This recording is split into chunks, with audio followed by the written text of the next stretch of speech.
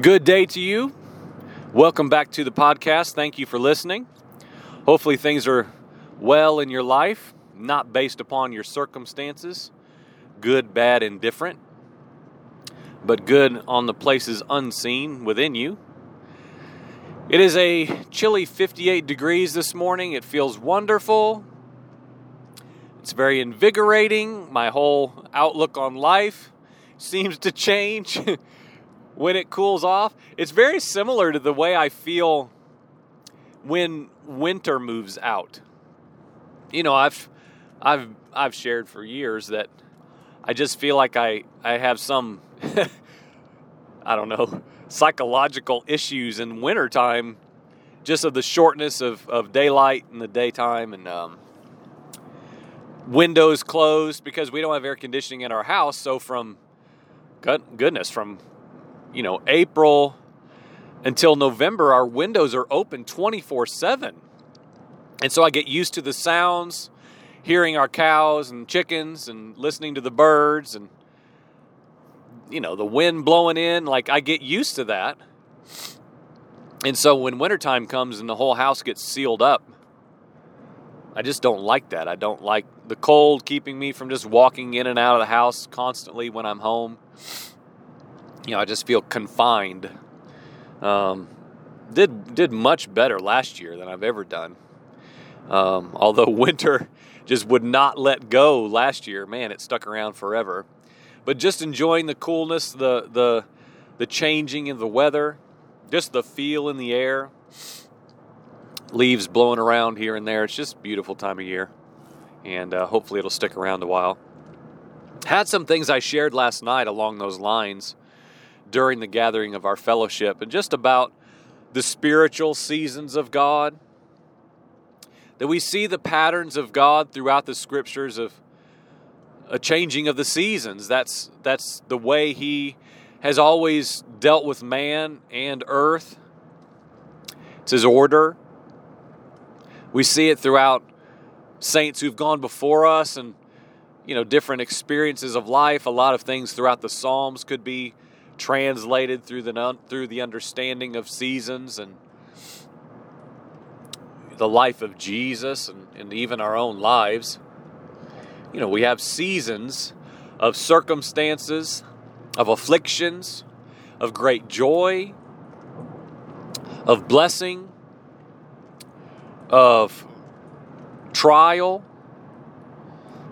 It is the pattern of our lives, is the changing of the seasons. And last night, based upon the natural circumstances, I landed in Psalm chapter 31 that I can't read this morning.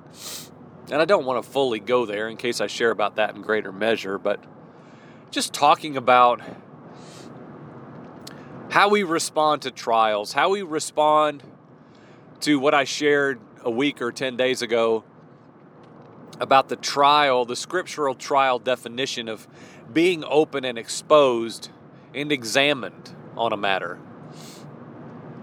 And thereby given the opportunity to display the power of God in man, or man's own rebellion and failure and lack of depending upon God in a matter, in a trial. But last night I just really felt the grace of God, the kindness of the Lord to just remind us all that, I'm anti-relief. I'm anti-circumstantial fixing and changing and getting absolute understanding on why a certain matter exists in my life, or that constant, I would just deem fleshly need to know. I need to know why this is here. I need to know what you're asking of me, God. I need to know. And if I know, I can trust. If I know where my future is headed, if I know why or to what end this sickness in my son is here, if I know this, if I know that, I can trust you. And that's not faith. It's not trust. It's just not. It's circumstantial trust, yes. Right now, if I absolutely know that I will go to work today and make X amount of money, okay, I'm good. I don't need to depend on God today. I already know. I've gone into the future and God has revealed to me, or by whatever means, I have already been given an exact large figure of what money I'll make today. So I won't worry today, God. I trust you. You've disclosed to me what's before me today. Well, we don't live that way. We don't live according to that. That's not trust. Informed trust, absolute clarity on a matter, producing what we call faith, is not trust nor faith. And we can come up with all the scriptures, even like specifically when Jesus said, and I don't believe that was just limited to one circumstance, I think it's a principle, is better, in summary, better for those who have believed and not yet seen. Like, I believe that's a spiritual principle. Better for those who truly put their trust in me without any clarity, without any understanding, without this making any sense on what's before them and what is, already now here.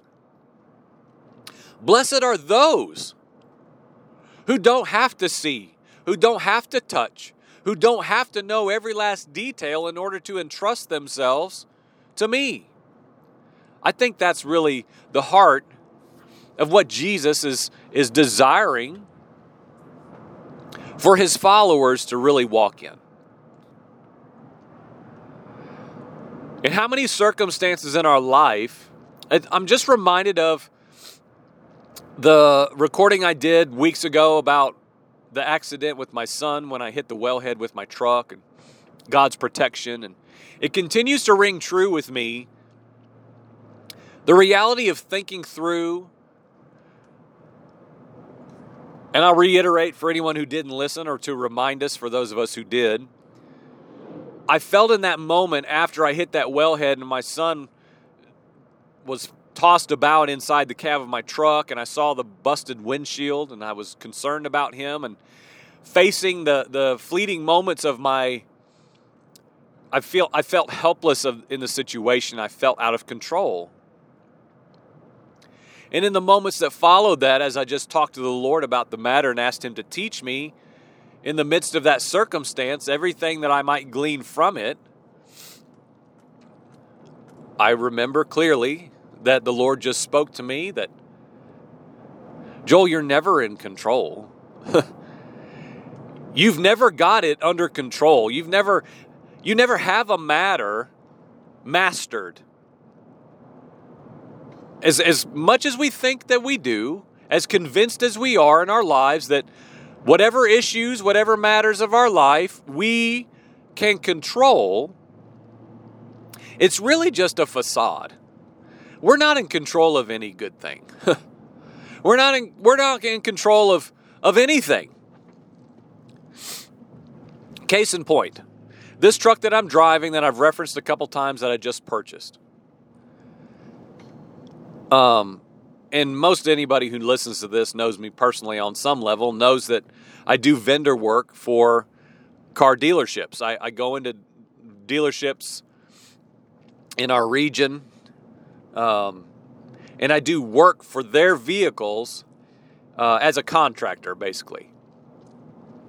And I've seen within that realm of commerce, automotive dealerships, just this dramatic wheel of change.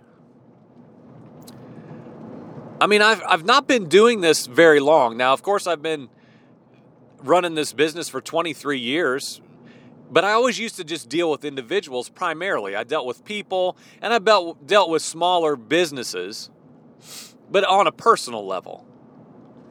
And so the last 4 years have been very different in approach and experience as far as interacting with customers, my clients, my customers, my whatever we want to call them.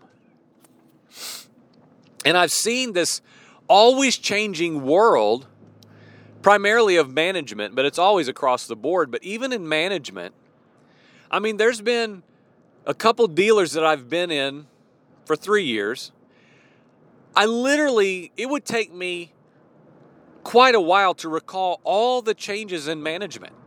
In this one relatively small dealership, it's this revolving door of insecurity. And so basically, like I'm saying about, well, how does that relate to this truck? The deal that I had worked out several weeks ago on this truck was with the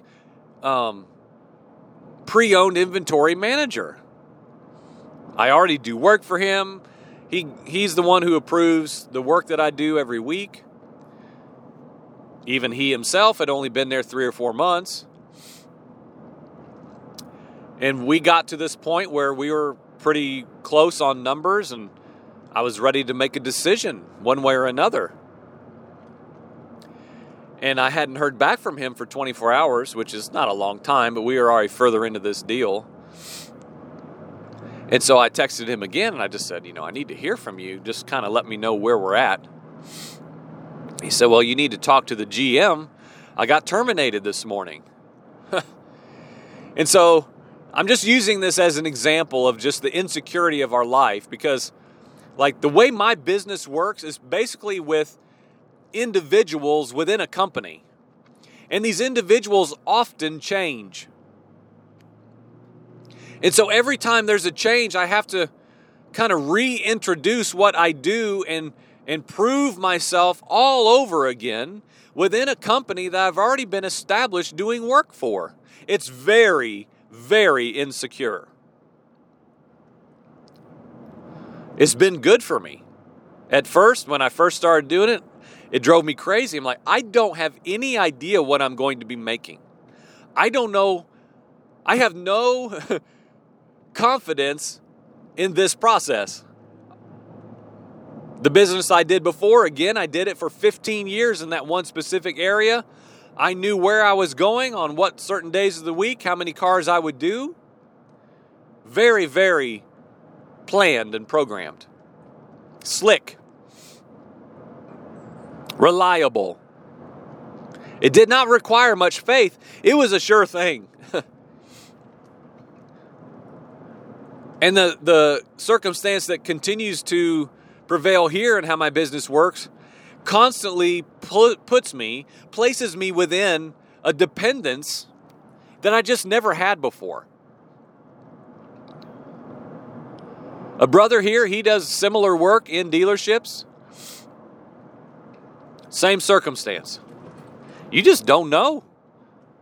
You don't know if Michael, that you've been getting huge lists of work for every week for a year, well, you know what? You might show up there tomorrow morning at 9 o'clock, and guess what? Michael's gone. And Jim, who took his place, he kind of thinks that your work is a waste of money. That is always possible.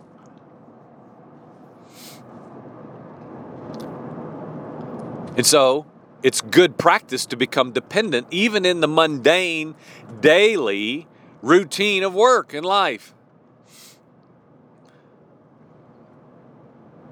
Unknown circumstances often don't make any sense, and I've quit trying to make them make sense. And so to get back to my point, that I had other stuff I was going to talk about, but obviously we're not going to land there today. The Psalm 31, just read Psalm 31. It's very lengthy. But basically it's just presumably David crying out to God for deliverance, for restoration, for help. Be my help. Be my salvation, ultimately. And last night I just felt this kindness of God. Again, how do we say these things without risking sounding prideful?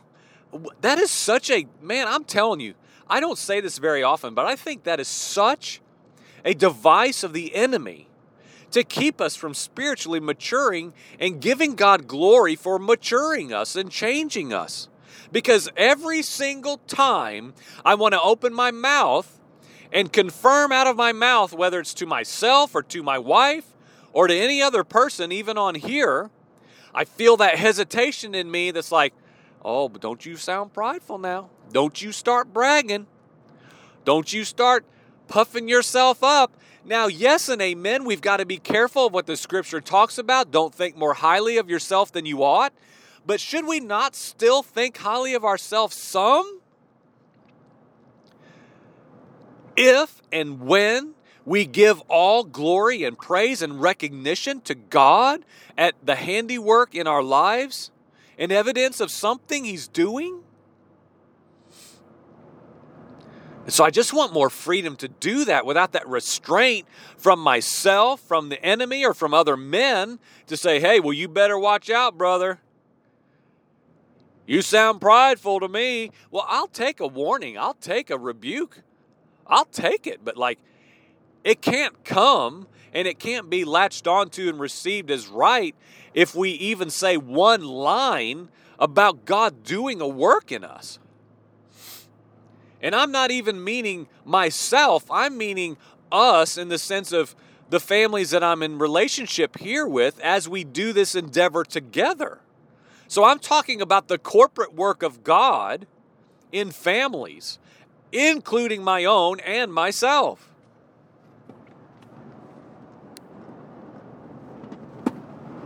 And so what I'm saying is I am anti-relief.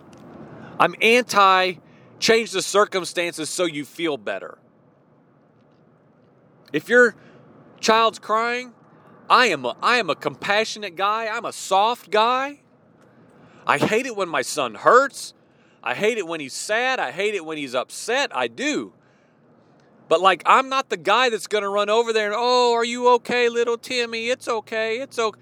I'm just not like that because of what I believe. Not because of my personality, but because of what I believe. And even that, we could spend some time talking on about discerning and deciphering just our personality preference and what is right and spiritually motivated for us to move out of and respond to matters from. I'm very anti-relief because of what I believe. Because personally, I'm like every other guy. Turn on the basketball game, make me some nachos, turn down the air conditioning to 65, and give me a comfy chair. I'm just like anyone else.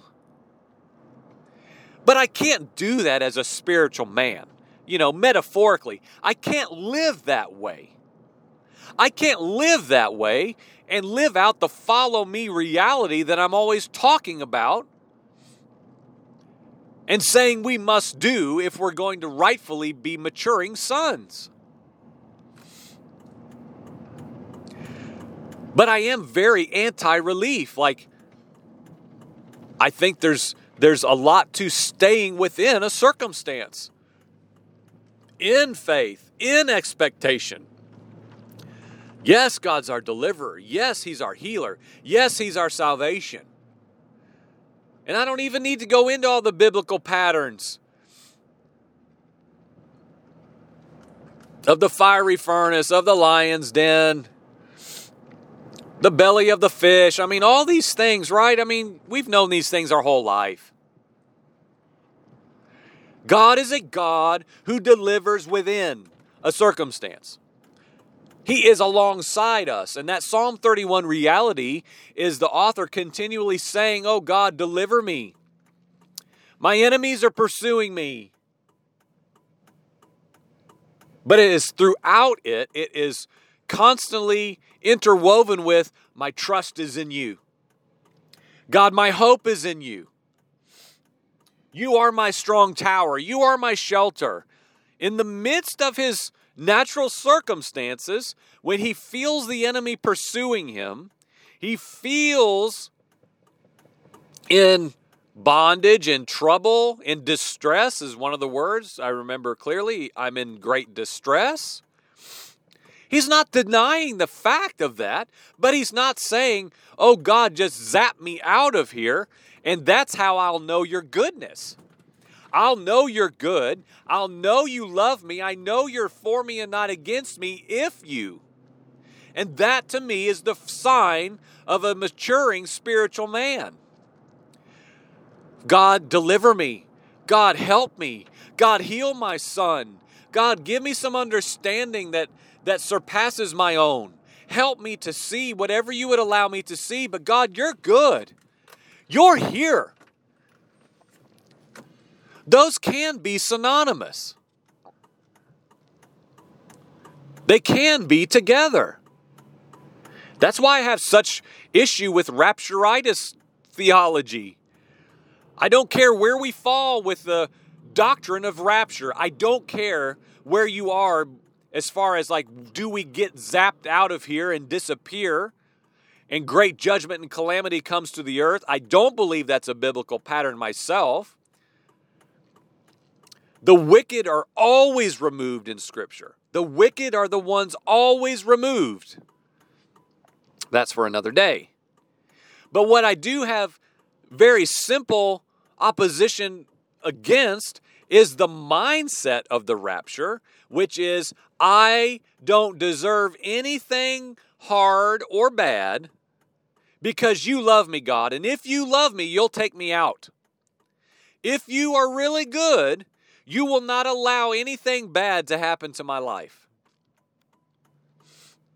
And that's hopefully with some more clarity, what I'm saying, I believe opposes walking in a place of faith and trust and hope and expectation that God is our deliverer and we are in need of deliverance, we are in need of healing, we are in need of our captors, of our pursuers, of our enemies being destroyed. Yes, yes, yes.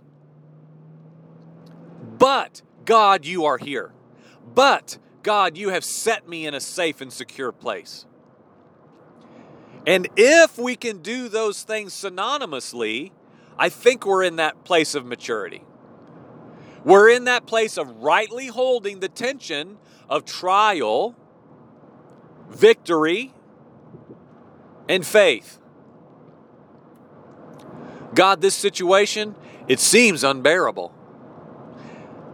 And I could easily start saying, oh God, it's too hard. Oh God, where are you? Or I can say, God, you have promised me you will not allow more than I can bear to come to me. So be my strength. You are my strength. You are enough. The crying out. The crying out, oh my gosh, I'm telling you, a church that gets the crying out gets God.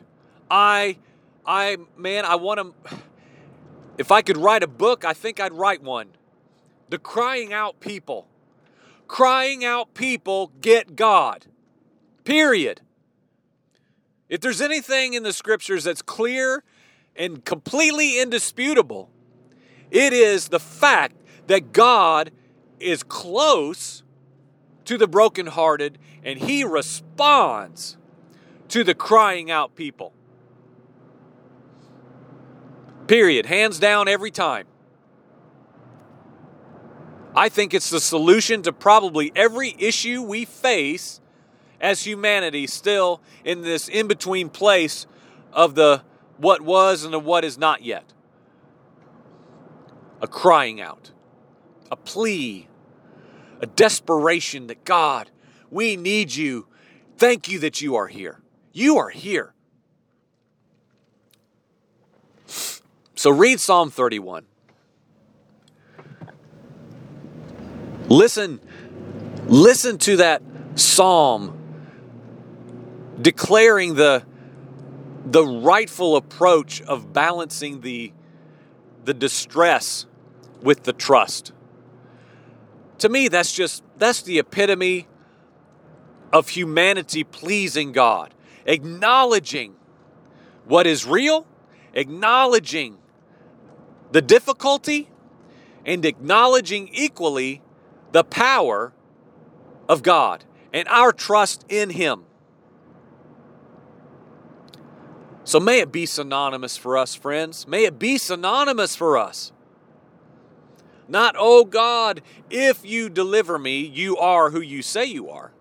If you change this, then I will believe. But oh God, you are here in the midst of this circumstance. No wavering, no wondering, no worrying, no anxiety, no fear, no despair to the point of disbelief. Lord, I'm in distress, but God, you're here. Show yourself strong on my behalf because you're good and because you are close to those who are brokenhearted and who cry out and who are in distress. The perfect Father. What father is going to hear his child calling out for help and turn a deaf ear? If you have a son, if you have a daughter, I don't care whether they're a month old or 40, and you hear your child saying, Daddy, Daddy, help me. Oh my gosh, would anyone ignore the cries of your own child? I could never do it. I could never do it. And to keep the spiritual principle preserved and perfect the best way I know how. There are seasons when God says, you've got to stay in that, son. But I'm right here. Don't be afraid. I've got to leave you in this circumstance, son. But don't fear, Daddy's right here. I'm right here. Hold on to me. Hold on to me, son. I'm close. I've not forgotten you. You feel abandoned. You feel alone. Friends, listen to what I'm saying. This is the heart of our God. Don't you for a second think that your daddy's gone. I'm right here. Don't believe the lie that I'm not with you. Don't believe the lie that you're alone. I'm right here. Hold on to me. I'm a safe, secure place in the midst of the circumstance. May we get that. May that sink deep within us, whatever circumstance we're in today and whatever circumstances come in our tomorrows, that today we will walk in that reality. God, I desire deliverance. I desire it, God. But either way, whether it comes in my timing and my preference, God, my hope is in you. My trust is in you. Period. Amen.